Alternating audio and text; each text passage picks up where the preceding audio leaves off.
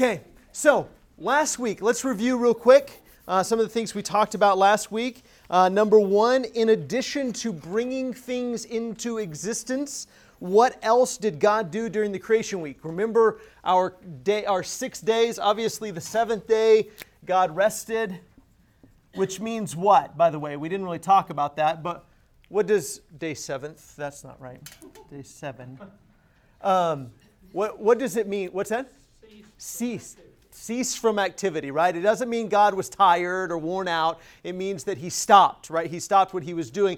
And when we see the symmetry of the 6 creation days, it really caps it all off, doesn't it? And it gives precedent for the Sabbath and those things that are to come later. So, remember our 6 days. What did God do on these first 3 days?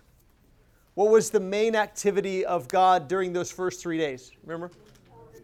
Organizing, that's right. Yeah, He was separating things out, right? What did He separate day 1? Light from darkness, right? So He separated the light from the darkness. So it's kind of the space of light and the space of darkness. And then day 2, what did He separate out? The waters below and the waters above. So in other words, the sky from the sea, right? The water and the water. And then day 3, He separated the land from the water, right? So every day it's a matter of organizing, right? Putting things in their place, giving place to place almost, giving place to these spaces, the space of light and darkness, the space of sky and sea, the space of land and water. And then on days 4, 5, and 6, He populates those spaces, right? So day 1, the space of light and darkness, what does He put in their places? Stars, moon, sun, right? So the light bearers on day 4. And then day 2 goes along with day 5. If He separated the sky from the sea, what did He populate those places with on day 5? Fish and birds, right? And so He populates both the sky and the sea on day 5. And then day 3 was the separation of the land and the sea, with the emphasis being on the land. And so what did He populate that with on day 6? Animals, and right. So animals, and what was the crowning achievement on day 6? Mankind, right? And so humans, Adam and Eve specifically, were the first, or were the creations of day 6. And so in addition to creating, bringing into existence, and again, when we think of creation, we often limit ourselves into just thinking about bringing things into existence. It is that, right? I mean, you can't create something if you don't bring it into existence, but specifically the emphasis is on the organizing. We talked about that, and what else? What's that? Giving task, delegating authority, right? And so to the sun and the moon and the stars, what did He delegate their tasks to be? To give light, right? To rule, right? Over the day, the sun, and to rule over the night, the stars and the moon, and to be in charge of the seasons, right? So that we could count the seasons so we would know what season it was, right? Okay, so that's what the task was given on day 4. Day 5, what was the task given to the birds of the air and the fish of the sea? Multiply, and swarm, and fill, right? Those were their tasks. Then day 6, what tasks were given? That probably brings us to our next question, right? That really there's not a whole lot of emphasis yet on the animals, but eventually we'll see that they're tasked similarly, right? To multiply, be fruitful, fill the earth. But what makes human beings special in the creation account? It kind of all climaxes at the point of human creation. And what makes human beings special in Genesis 1 and 2? Right, the likeness, the image of God, right? The likeness, the image of God. In fact, a great question came up last week, and I apologize that I didn't have an answer other than to say they're very similar words, image and likeness. But here, I thought this was interesting. This is from a Bible professor. It was as a part of an article from Apologetics Press on that idea of image and likeness. But here's what it says. In the Hebrew, there's no conjunction between the two expressions. The text says simply, let us make man in our image after our likeness.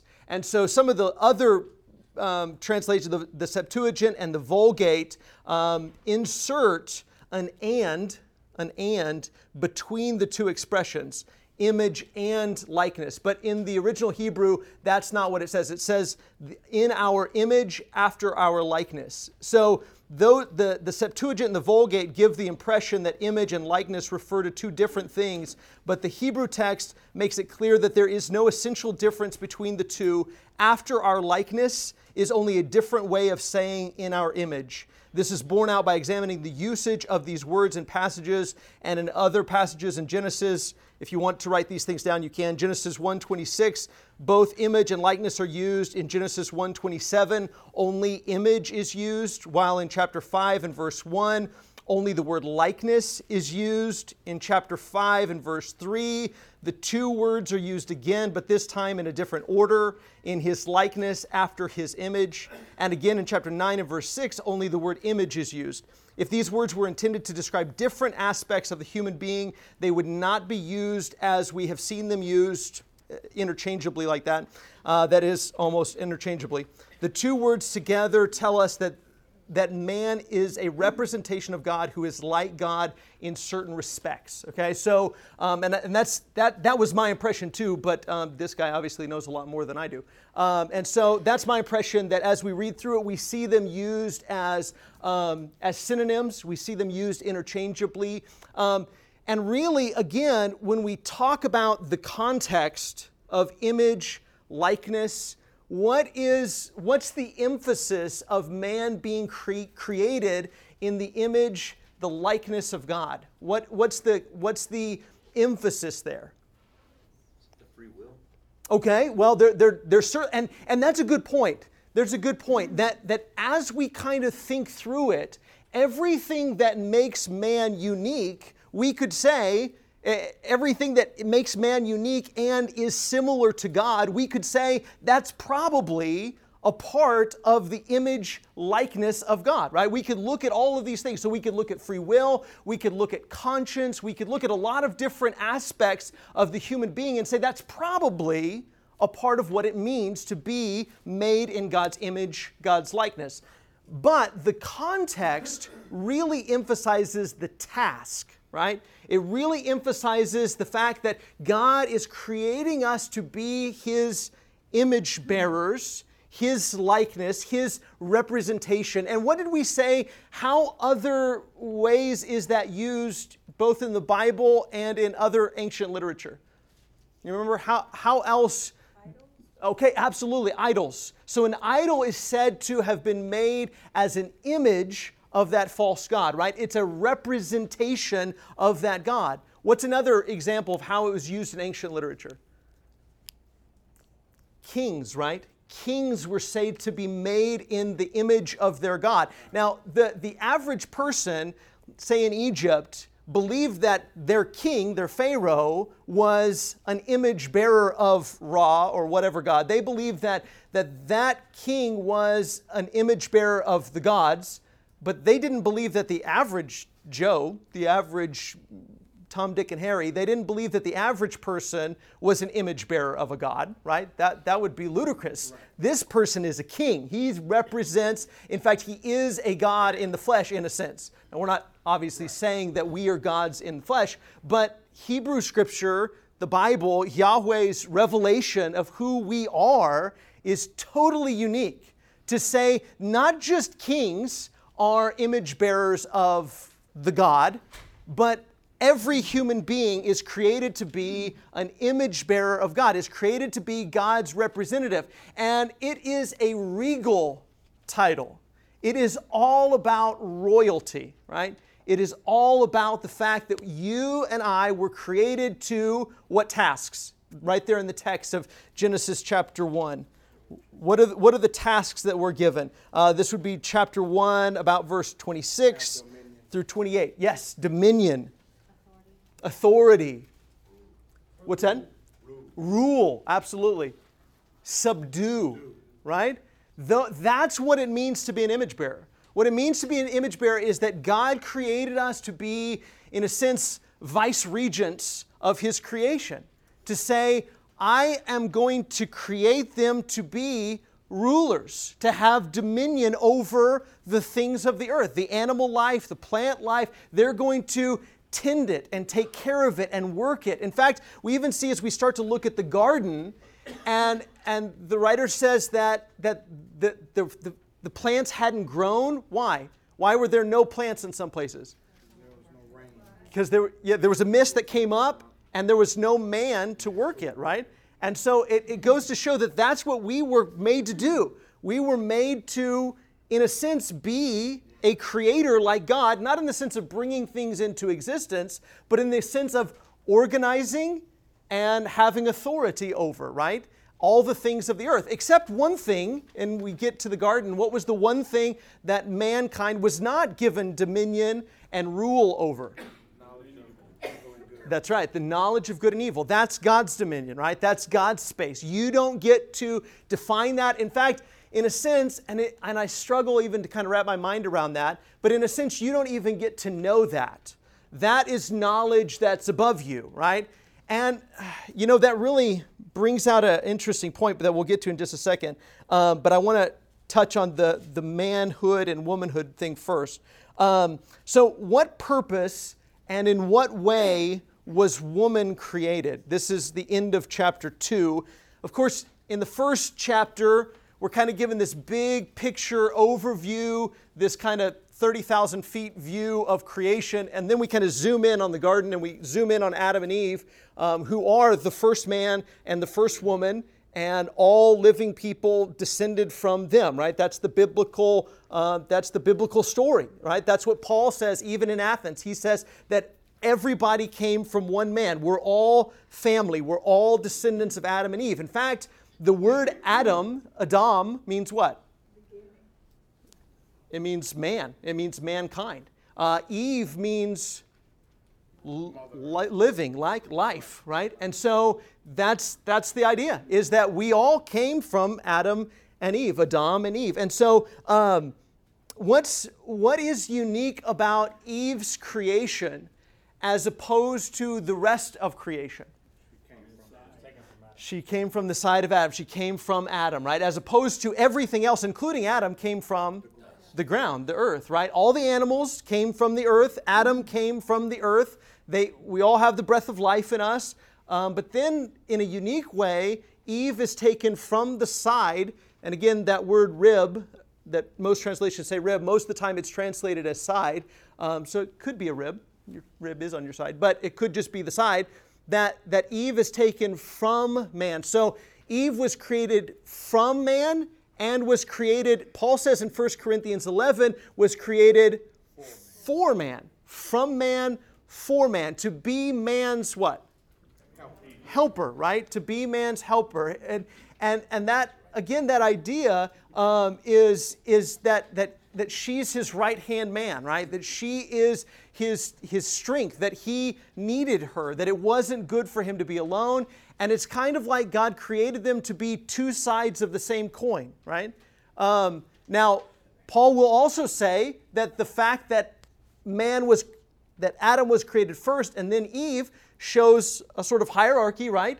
But as we look at the creation account, as we look at chapter 1, and then even more specifically in chapter 2, we see complete what? What kind of words would you use? What adjectives would you use to describe life in the garden? What's that? Paradise. Yeah, paradise, absolutely. Which doesn't mean not working, right? Because we were created to work. It doesn't mean not working. And I know we think of paradise as not working. What's that? Harmony. Awesome word. Harmony, right? Paradise is harmony, where there's no enmity, there's no animosity, there's no conflict, there's no fighting. Everything is the way that it ought to be. Even the animals come parading by Adam and he names them one by one. And whatever he calls them, that is their name, right? Now, later on, after the flood account, here's just something, let me throw it out for you to chew on, okay? After the flood account, we're told that God gave mankind the animals to eat and said you could kill the animals. Don't kill the men, though, because people are created In the image of God, right? They're like God. And so if you kill a man, then your life will be demanded from you. And so again, we see this fact that mankind is greater and above humankind, that really there is no comparison because mankind, although we came from the earth, we are God's image bearers, and God holds us in a totally different, special kind of a way. So before that, we don't read anything about men eating animals, although we do see sacrifices, right? Long before the flood, we see sacrifices. And so a lot of people have kind of wondered, does that mean that people were vegetarians before the flood? I'll just say this, it doesn't say. And I think that sometimes that has to be our answer, right? Sometimes we have to say, well, it doesn't say. We can't say, well, yeah, that they definitely were because they weren't given permission to do that. Because I think it's possible that's not the picture, right? Even if they did eat animals, and even if that was okay pre-flood era, the picture, especially in the garden, but devastatingly not so afterwards, but especially in the garden, the picture is perfect harmony with creation, with plants and animals and people, everything living in compatibility and complementing one another. Everything is as it should be. There's no violence, there's no conflict, there's none of that, right? And I think that's the picture that we're supposed to get. Sometimes we can get bogged down in the details and the weeds that the text just doesn't say. So let's stick as much as we can with the text.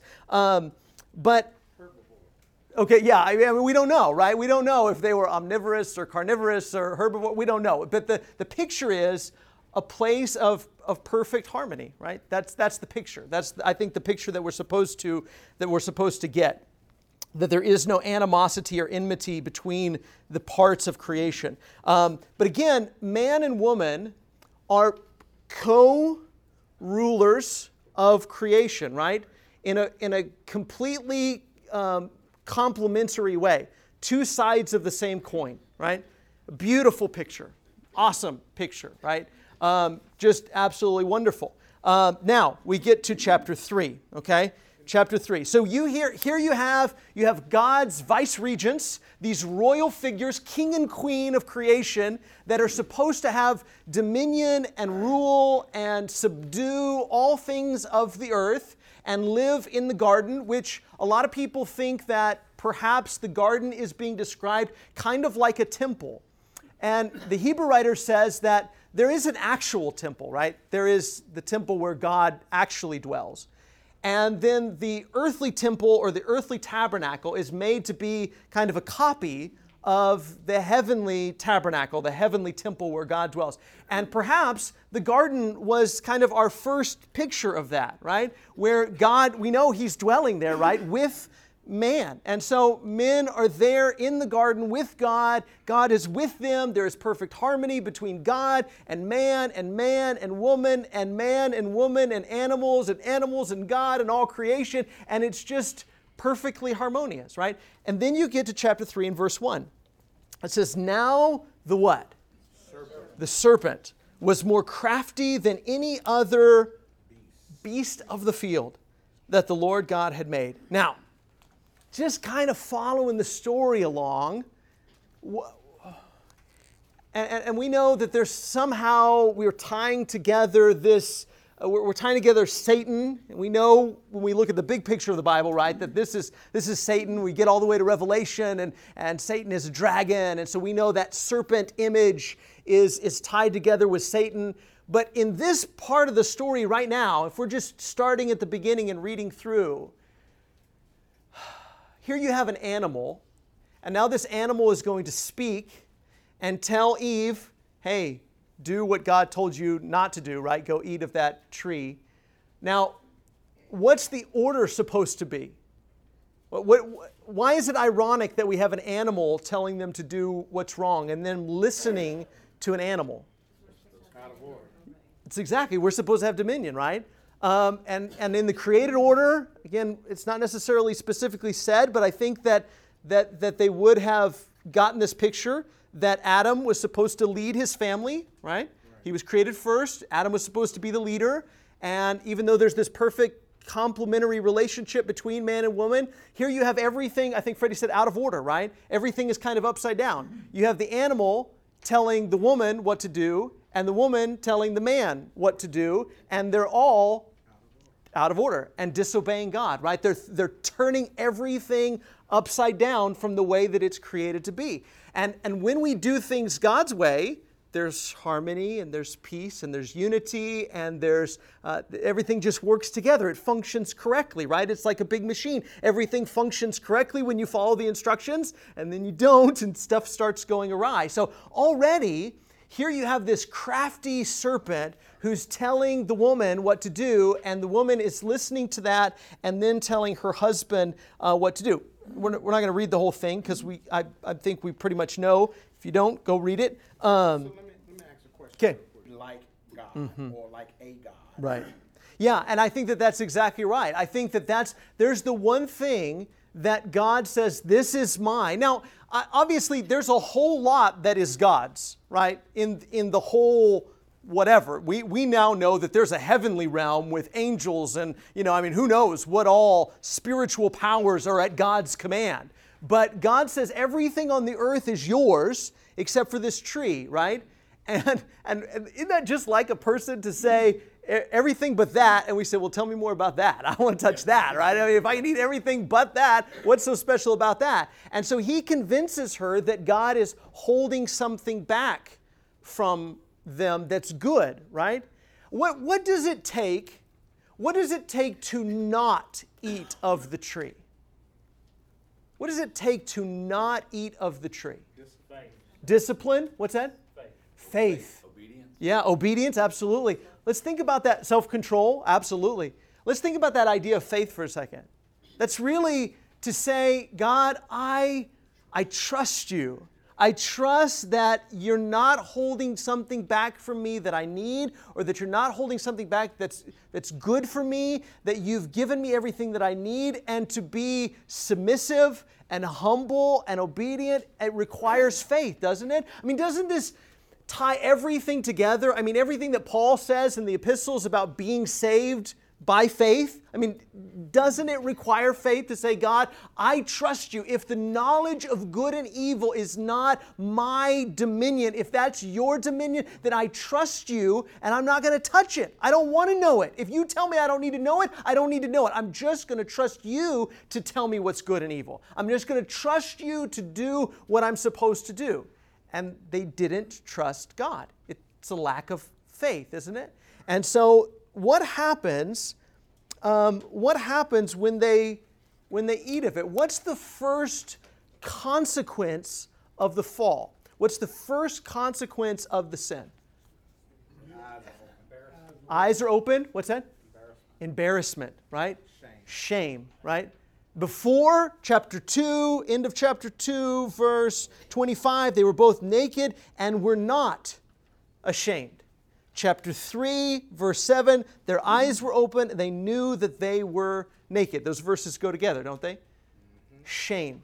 Shame is the consequence and the result of sin and the fall. Their eyes are open and they thought, my eyes are going to be open and everything's going to be better. I mean, the sky is going to be bluer and the grass is going to be greener and the food is going to taste better and we're just going to have so much more fun and it's going to be so much more enjoyable.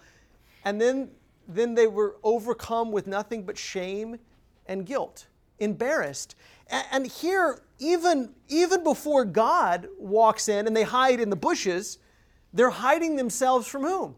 Each other. I guess so. Yeah, because it says that their eyes were both open and they knew they were naked. That's right. They're hiding themselves from each other. They're ashamed of themselves.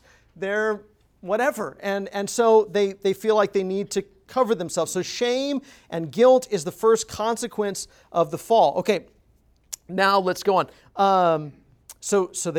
God comes into the garden.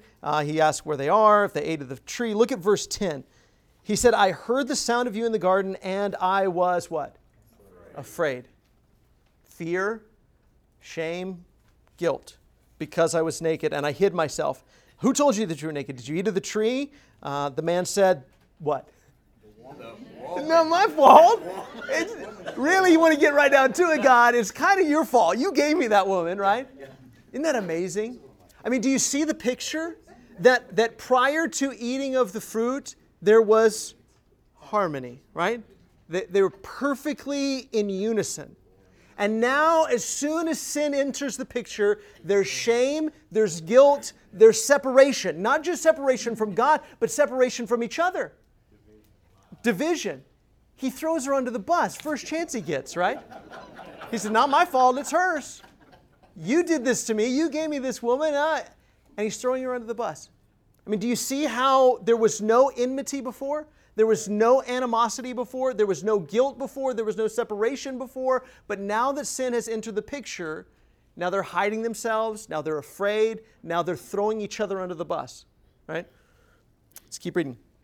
So then she says, of course, the serpent deceived me and I ate. So now there's animosity and enmity between creation. And obviously the spiritual forces going on as well, but creation and humankind and each other and humankind with God. And the Lord said to the serpent, and he curses the serpent, but look at verse 15. Again, I will put enmity between you and the woman and between your offspring and her offspring. He shall bruise your head and you shall bruise his heel. Now, again, I think that it's pretty safe to say that there is some messianic promise in this, I think. And there's so much more going on, but do we see how there is that layer of spirituality to this, but then there's also that layer of the creation to this, that the things in the world, the beasts of the field, the craftiest of those being the serpent, has caused all of this conflict, and that man eating of the tree and not respecting his position has caused this problem that now there is enmity between the animal kind and the people kind, and ultimately somebody's going to come that's going to claim victory over all of this, right? And is going to settle all of this and crush it at its source, at its root eventually, but that's way in the future. Right now we're talking about what has become of humankind because of this incident. Look at verse 16. To the woman he said, I will surely multiply your pain in childbearing. In pain you shall bring forth children. Again, everything was working together so well and perfectly, harmony, unity. And we might ask, well, what would childbirth have been like if they hadn't eaten? I don't know. I mean, all he says is that the pain is increased, right? Because here there was supposed to be the creation, and the people that rule over the creation were supposed to work together in perfect unity, but now that's not going to be the case. And especially look at the last part of verse 16. Your desire shall be contrary to your husband, or some translations say your desire shall be for your husband, but he shall rule over you. Now, a lot of us really struggle with that verse. What exactly does that mean? I think if you would write kind of in your margin, or just kind of compare Genesis chapter 4 and verse 7 with Genesis chapter 3 and verse 16, because those two verses are worded in the original language, I'm told, very close to one another. In Genesis 4 and verse 7, you have Cain, that God says that sin is crouching at the door. Its desire is either for you or its desire is against you, but you must rule over it. Same wording. And so, do we see how sin causes this kind of a problem in human relationships? And has caused this problem between man and woman? That we were created to be two complementary sides of the same coin. But now because sin has entered into the picture, everybody's fighting for control, right? Everybody wants to be in charge. And so God says to the woman, your desire is going to be for him, but he's going to rule over you. And again, worded very similarly to sin, it's like crouching at your door like a wild animal, and its desire is for you, but you've got to rule over it. And so that's kind of the picture that we get here too. Your desire is to rule over your husband, but he ultimately is going to rule over you. And again, that picture of unity, no conflict, no animosity, no enmity, where the man is in charge, but there's no problem with that because nobody's fighting. Nobody's fighting for position. Nobody's jockeying for position. Nobody's saying, I want to be the one to call the shots. I want to be the one to be in charge. Nobody's saying that. Now that sin is into the picture, now we say, but I want to be the one to define good and evil. I want to be the one to control things. I want to be the one to be in charge. I want to be the boss. I want to be the head honcho. Like Freddie said, I want to be the God, right? I mean, isn't that what sin is? Isn't sin us saying to God, like we did when we were kids, you're not the boss of me, even if we didn't say that out loud. You're not the boss of me. You're not my dad. You're not my mom. You can't tell me what to do, right? That's what we're saying to God. And ultimately, that ends up happening in our human relationships too, doesn't it? We say, you can't tell me what to do. You're not the boss of me. I know what's best for me. I'm going to be in charge of me. In fact, not only do I want to be in charge of me, I want to be in charge of you. I want to rule over you, but now you're going to rule over me. And even down to the family unit, where the husband and the wife have this kind of a conflict with one another. But we see this spread to all of the human family, don't we? Where there is this, I want to rule over you, I want to be in charge of you because I know what's best for mankind. I know what's best for me, and I know what's best for you. And you say, no, you don't. I know what's best. I want to be in charge. And this perfect picture of God's image bearers has been so marred by sin and so changed the way that we looked at ourselves and the way that we look at other people, the way that we look at submission, the way that we look at obedience, the way we look at faith and trust. Now we trust nobody but ourselves, right? Because now our eyes have been opened and now we're ashamed and now we're hiding. Now we want to be in charge. And that's even true in the home, right? Now, I don't think that it's because of the fall that man is in charge of the home. I think that was always supposed to be the way that it was. I think that's exactly what Paul says, but I think that it's because of the fall that it's a problem. I think it's because of the fall that now there's even a conflict about it. I think that all conflict ultimately comes back to this moment, doesn't it? And not only does it come back to this moment of the fall, it comes back to our moment of fall, doesn't it? Because all of us have moments of fall. All of us have moments where we have the chance to say, I'm going to trust God to define what's good and evil. I'm going to trust God to do what's right. I'm not even going to think about it. I mean, even if you think on a microscopic level, when we were kids, nobody even thought about shame, right? Even my boys, they're just now getting to an age where they don't run out of the bathroom not wearing anything, because it's not even thinking about it, right? It hasn't even dawned on them yet. But at some point, that knowledge of good and evil and right and wrong, and they choose what's wrong, and they choose to want to be their own boss and their own God, and we've all made that choice. And now we live in a world, much like Adam and Eve's world, where we are at each other's throats, where there's conflict, and there's shame, and there's guilt, and there's hiding from one another, and there's trying to be in charge of one another, and try to rule over each other. And so a consequence of sin is a desire to rule over others. But in spite of her desire, woman is ruled over by her husband. Okay, and then we look at what happens to man and the curse that he endures. And God says to him, because you've listened to the voice of your wife and have eaten of the tree of which I commanded you, you shall not eat. Cursed is the ground because of you. In pain you shall eat of it all the days of your life. I mean, what was Adam supposed to be in charge of? The garden, right? And there's this picture, we don't know, and we're just speculating, but apparently it was so easy, right? They were like rulers in the garden. I don't know what it was like, but maybe they could just touch a tree and say, grow. Touch a tree and make the plants do what they're supposed to do, or just command. I don't know what it was like, but now, he says, now you're still going to have to be workers, and you're still going to have to rule over and subdue and have dominion. You're still going to have to be gardeners and farmers. But now the creation is going to fight against you like you've been fighting against me, right? Now when a woman gives birth, now her own body and the body of her baby that's coming from her is going to fight against her like you fought against me. And now everything, there is conflict and there is enmity and there is animosity. Even the ground itself is fighting against you like you fought against me. I see in this a rebellion, right?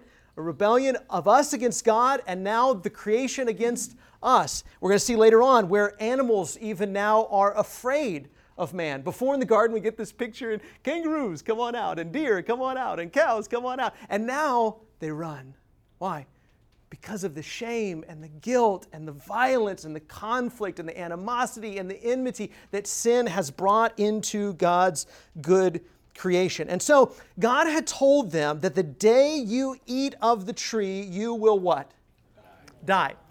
Now, that we could spend all night talking about that. Well, why didn't they die that day? As I've kind of traced that phrase and that way of talking from my study, I believe that most often that phraseology is used to say somebody is condemned.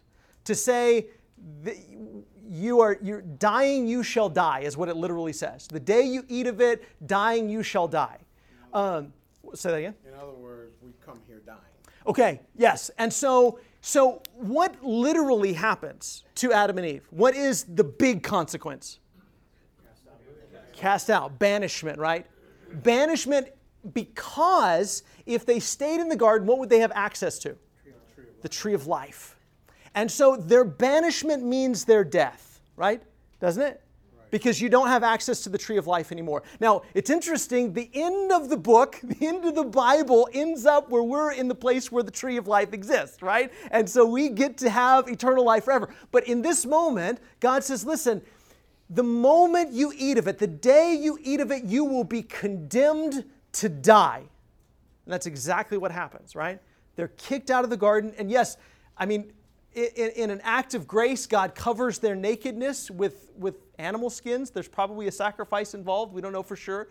But He covers their nakedness, but they're banished. They're banished to the land of death, separated from God, separated from the tree of life, separated from life, separated from the place where life is.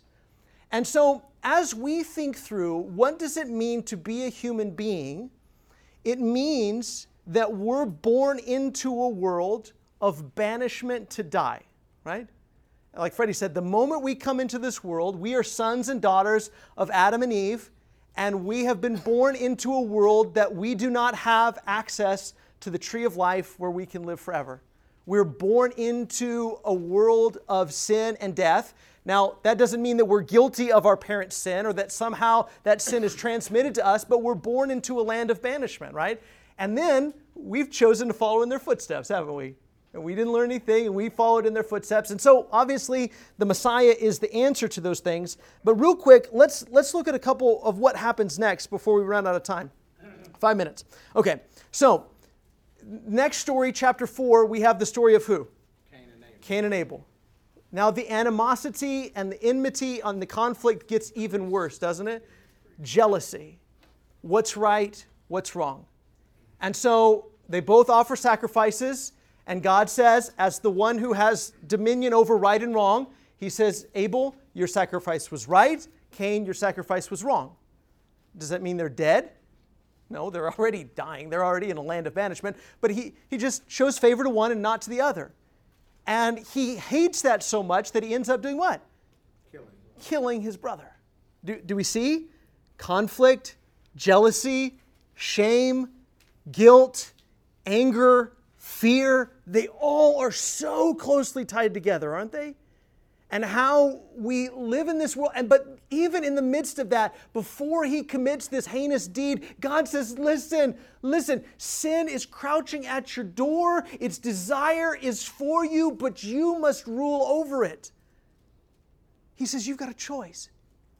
You still have a choice. It's not too late. Don't give in to this fear. Don't give in to this hate. Don't give in to the animosity. Don't give in to the temptation. Resist it. But yet he doesn't. And so he kills his brother. And then, of course, we see this kind of image played again. Same image we just saw. What happened when Adam and Eve disobeyed? They were banished, right? And so Cain now is banished. He's driven even further away, right? He's driven even further away. And in fact, it says that the field, when you work the ground, verse 12, it shall no longer yield to you its strength. Same kind of imagery, isn't it, of the previous fall that we saw. Okay, and then we see Cain's descendants saying things like verse 23, I have killed a man for wounding me. a young man for striking me. If Cain's revenge is sevenfold, then Lamech's is 77-fold. Conflict, violence, death. And then we see the descendants, the world is populated. But then verse 5 of chapter 6, the Lord saw that the wickedness of man was great in the earth, and that every intention of the thoughts of his heart was only evil continually. Awful, isn't it? Verse 11, now the earth was corrupt in God's sight, and the earth was filled with violence. Verse 13, I have determined to make an end of all flesh, for the earth is filled with violence. Again, in this picture that God is painting for us so that we can understand the rest of the Bible, God wants us to understand that the worst possible thing is what? Violence. Why? It's exactly because we are image bearers of God. And the worst possible thing is for God's image bearers to hurt one another. That's the worst possible thing. And now we see this picture of an entire world filled with violence, killing, murdering, hurting, taking advantage of each other, God's image bearers who should be respected and honored because they bear the image of God. And so God says, enough, I'm done with it all, and He wipes them all out. And like in the beginning, God's Spirit hovered over the waters, right? So now again we have waters covering the world, except we've got one family, right? And it's almost a picture of a new creation, right? And so we have this other family that comes out, and their instructions are similar to the first time around. The animals and the people are told, be fruitful and multiply, right? And we say, okay, maybe this time we'll get it right? Maybe this time we'll get it right. And yes, this time we're going to do it. We're going to do it God's way. We're not going to try to eat the tree of the knowledge of good and evil. We're going to trust God and be faithful to God and be obedient to God. God says, verse 2 of chapter 9, be fruitful and multiply, fill the earth. But look at chapter 8 and verse 21, when He says, I will never again curse the ground because of man, for the intention of man's heart is evil from his youth. Is that Okay. a consequence of the first fall? It's a good question. Is that a consequence of the first fall? And we don't really see. I mean, we saw Adam and Eve. They fell victim to it. Cain and Abel fell victim to it. All of mankind fell victim to it. And now, even before they get off the ark, even before anything else happens, we're told this is the way human beings are, right?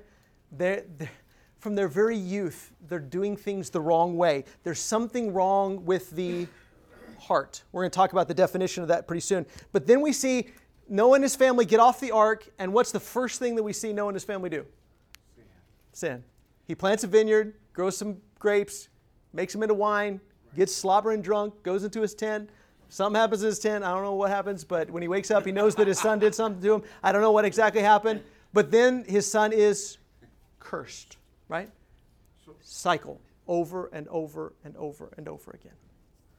And it's been said that if God cleansed the earth at the flood, why did sin enter in the second time? It's like what she said. Yeah. It was a consequence of the first sin. Right. Well, yeah, man carried it with them, and there is a problem, right? There's a problem within us that is conquerable, right?